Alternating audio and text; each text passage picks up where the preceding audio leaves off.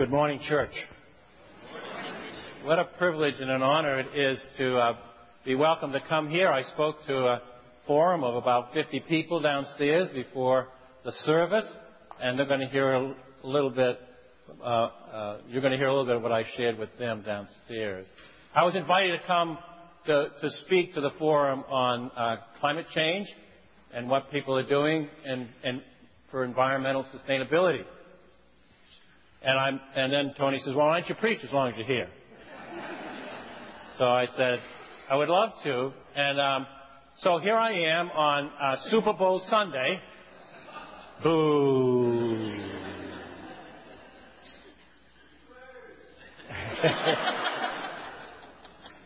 I'll be watching. Anyway, this is the last Sunday in Epiphany. So it's that pivotal Sunday. It come kind of early this year. It's that pivotal Sunday when we begin to think about picking up the cross and following Jesus.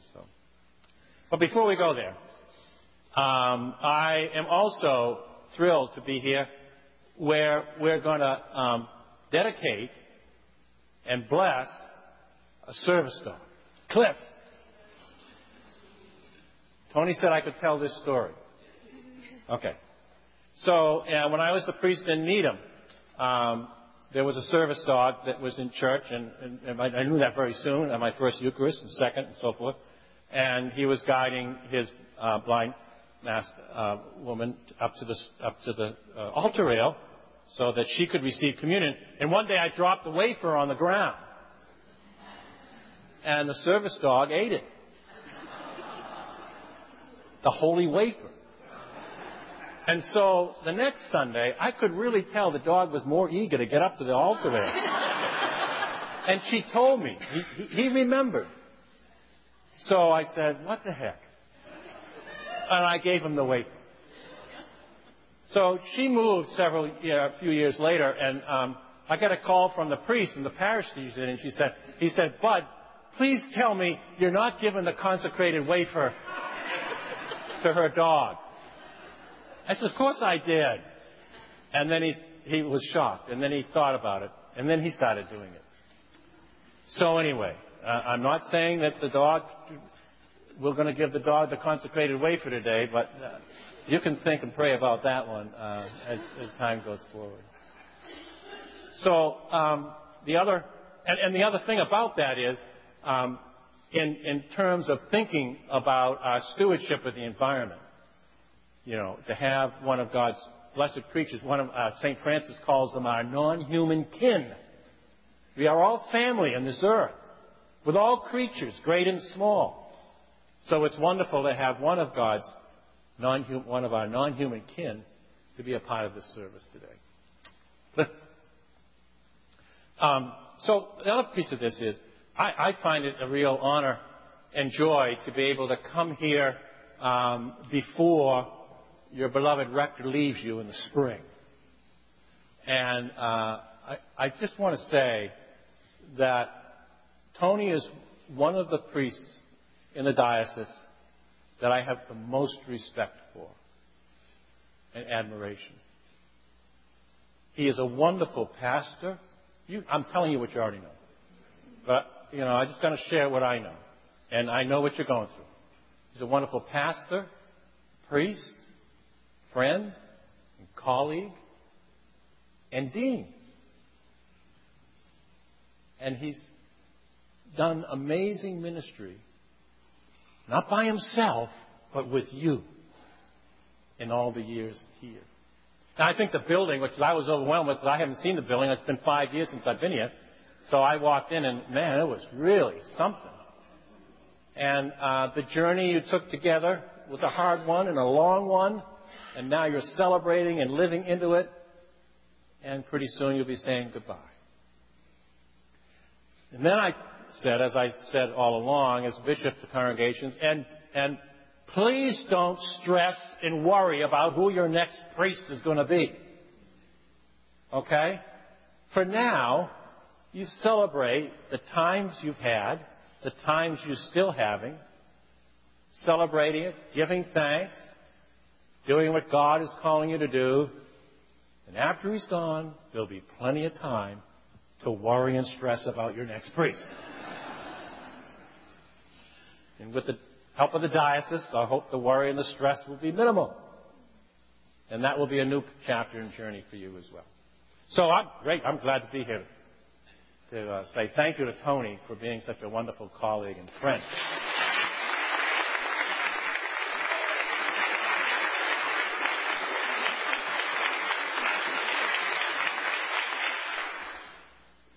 So what about this epiphany on a mountaintop with Jesus? Glorified.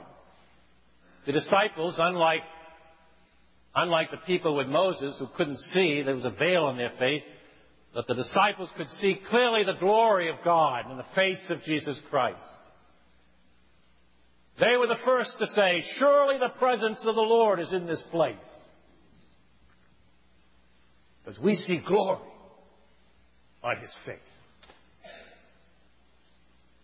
Can you blame Peter, who's always screwing up? But can you blame Peter for wanting to stay on top of the screwing up is great because we all screw up. You know the story. So he reconciles. But he wants to stay up there and build a booth, memorialize the whole occasion and time with Jesus. And I think he forgot what Jesus told him probably a few days before that. When Jesus asked his disciples, who do you say I am? And Peter was the one who said, you're the Messiah. And then Jesus wanted to make sure he understood what the Messiah business was all about. The real Messiah of God, he said, must suffer, must die, and rise again. You remember that from a few weeks ago. And then Jesus says, and then Peter says, no way. And Jesus said, get behind me, Satan, because that's the devil working about the true mission of Jesus and the true being of Jesus.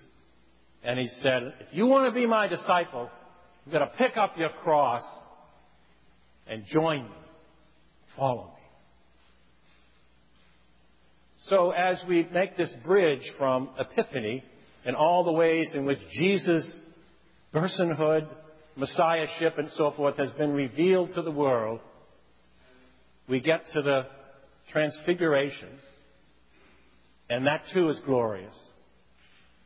But we must remember that Jesus said, well, after the disciples heard God's voice say, listen to him, just as he said to the disciples, to the people who were at the baptism of Jesus, listen to him.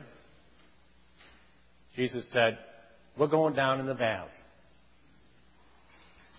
because we're about the work of salvation, reconciliation, and healing. First thing they do when they get down there is they do healing. But let's not forget, the disciples saw the glory of God in the face of Jesus. Surely the presence of the Lord was in that place. I come here to a parish I know somewhat, and better after this morning. And I know it through several of you. And I can honestly say, I see the glory of God in your faces. Surely the presence of the Lord is in this place. Not so we can stay here and worship and sing and receive the sacraments. That's all important. But so we can leave here and pick up our crosses. Crosses meaning pick up the willingness to sacrifice for the sake of others. And go out into the world. It's our homes, our schools, our neighborhoods, our state, our world. And be Christ show Christ's glory and healing and reconciliation to others. And my invitation to come here means that I'm going to add that glory of God is not just in the face of human beings who know Christ, who know God, who know the power of God of any faith denomination. It's in your faces, in their faces, but it's also, of course, the glory of God is in all creation. It was St. Francis who understood that after he did something you just did. He got a message from God. However, we get messages from God, right? We feel it here. We think we hear a voice. Somebody tells us. Somehow that voice comes to us that said, rebuild my church. So, if you got that message, you'd probably do what St. Francis did, wouldn't you? And you did. You rebuilt God's church right here. It's wonderful. It's energy efficient. It's welcoming. It can host a whole bunch of things for the Lord's glory. You did it. And so that's what St. Francis did. He went down the street where he worshipped and he started working on repairing the church, rebuilding the church. But then another voice came to St. Francis. And he then began to understand, and as you understand his life, and I know many of you do, his life, he saw the glory of God in every living thing, including mountains and hills and valleys and sun and moon and stars and his non-human kin. And that's where God's glory shines as well. And it's our call and our mission, I think, to help people see the glory of God in creation. Yeah, it's about saving the environment and all the things we can do, and we talked about many of them downstairs. Many of the things we can do to reduce our carbon footprints. Many of the things we can do to be honest with food and water, and all the things we need to do to keep the temperature from going above 2 degrees centigrade. That's the place where climate change will be its worst and will be hard to undo what we've done. So the glory of God, this is God's house. This is where God is revealed. And every time a piece of it is destroyed, or a habitat of a creatures are destroyed, or seas rise, or warm, or coral reefs die, or there's droughts or storms, every time that happens, the earth cries out. Because we are the ones responsible. So in Lent, it's a great time to do what the Lenten journey often asks us to do and think about and pray about. To first of all acknowledge our sin. What we've done individually, corporately, as a country, as a state, as a church. To repent. To be reconciled to creation by doing what we can to heal and reduce our carbon footprint and to help sustainability with water and food. To remember that it's those who are poor who suffer the most because of climate change. Michael Curry, I should say, the Most Reverend Michael Curry, is now our presiding bishop. And he didn't come up with the phrase, but he certainly made it big in the church today. He says, we are part of the Jesus movement. And it's being quoted everywhere by everyone. We are part of the Jesus movement. And the Jesus movement is a justice movement. It's a healing movement. It's a justice movement. And it's an eco-justice movement. So we're not just talking about plans We're talking about a movement. And when we see the glory of God in creation and see the suffering of creation, we want to be a part of that movement. So let's join the Jesus. We've already joined the Jesus movement. I see it on each face. We join the Jesus movement. We join the justice movement. We join the eco-justice movement. And the earth will say, thank you. Thank you. I'm doing this for my mother. I'm also doing it for my grandchildren, right? My great-grandchildren and the unborn generations following us, right? We're doing it for them, and they're coming soon enough. But my mom, when we would go down to rent a cabin down near the Cape, we lived in Randolph, grew up in Randolph, and so we went down to use a cabin, and then we would go home. But before we went home, my mother spent half a day cleaning and scrubbing the cabin. You might say, where was I? I was about 6 then, and I was out on the beach. But my dad was there helping her too. But so I wanted them to come out and play, or let's go home, or whatever. And my mother said to me, always leave a place better than the way you found it. That's what it means to care for creation. My generation, my kids' generation, and my grandkids' generations are the 3 generations that see the glory of God in all creation, and we need to leave it better than the way we found it. Of course, creation was wonderful. When I was born and I was a kid, all these problems existed then, but they weren't magnified until the industrial world and everything got all the energy we use. But we have a chance to leave this better than the way we found it. We join the Jesus movement and the justice movement. It will be. Why do we do it? Because I believe that climate change is the number one moral justice issue the church and the world faces today. And I know there are other justice issues, and I'm all for it, and I work for them. But we don't have the time to delay our energies on this. So there must be at least 20% of people in congregations and communities working on this movement.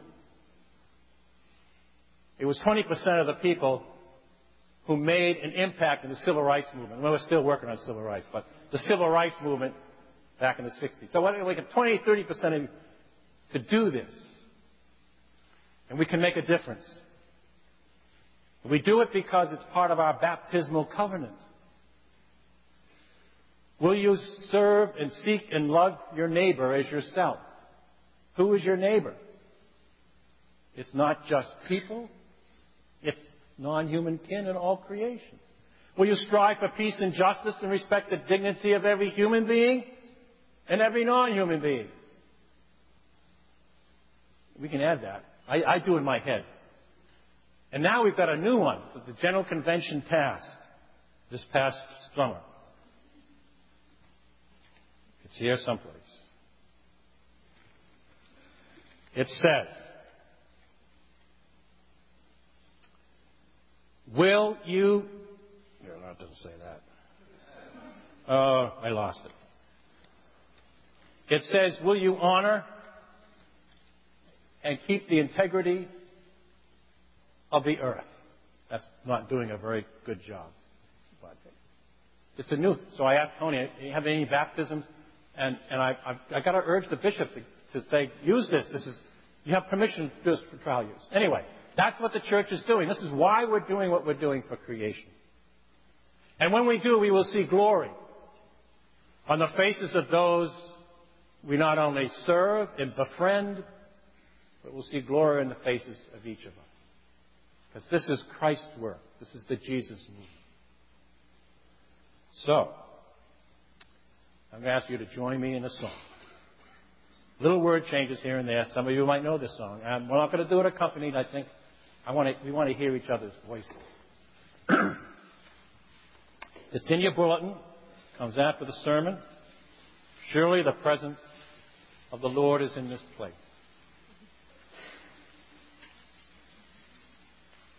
Believe it. I believe it. It's true. This is true. Surely the presence of the Lord is in this place. I can feel God's mighty power and God's grace. I can hear the brush of angels' wings. I see glory on each face.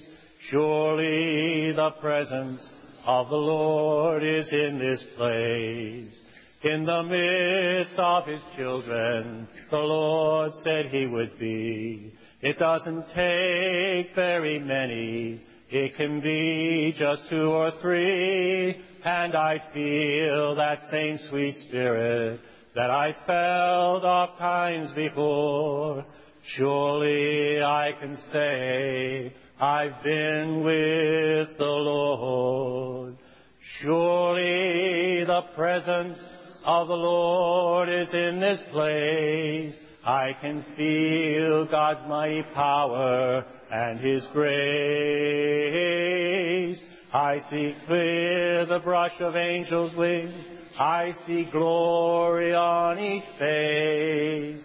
Surely the presence of the Lord is in this place. There's a holy hush around us as God's glory fills this earth. I've touched the hem of God's garment. I can almost see God's face, and my heart is overflowing with the fullness of God's joy. And I know without a doubt that creation is God's home. Surely the presence of the Lord is everywhere. I can feel God's love and power and God's grace. I can hear creation's call. I see glory in all life. Surely the presence of the Lord is everywhere. May your Lenten journey be a blessing of sacrifice, crosses, glory, and resurrection.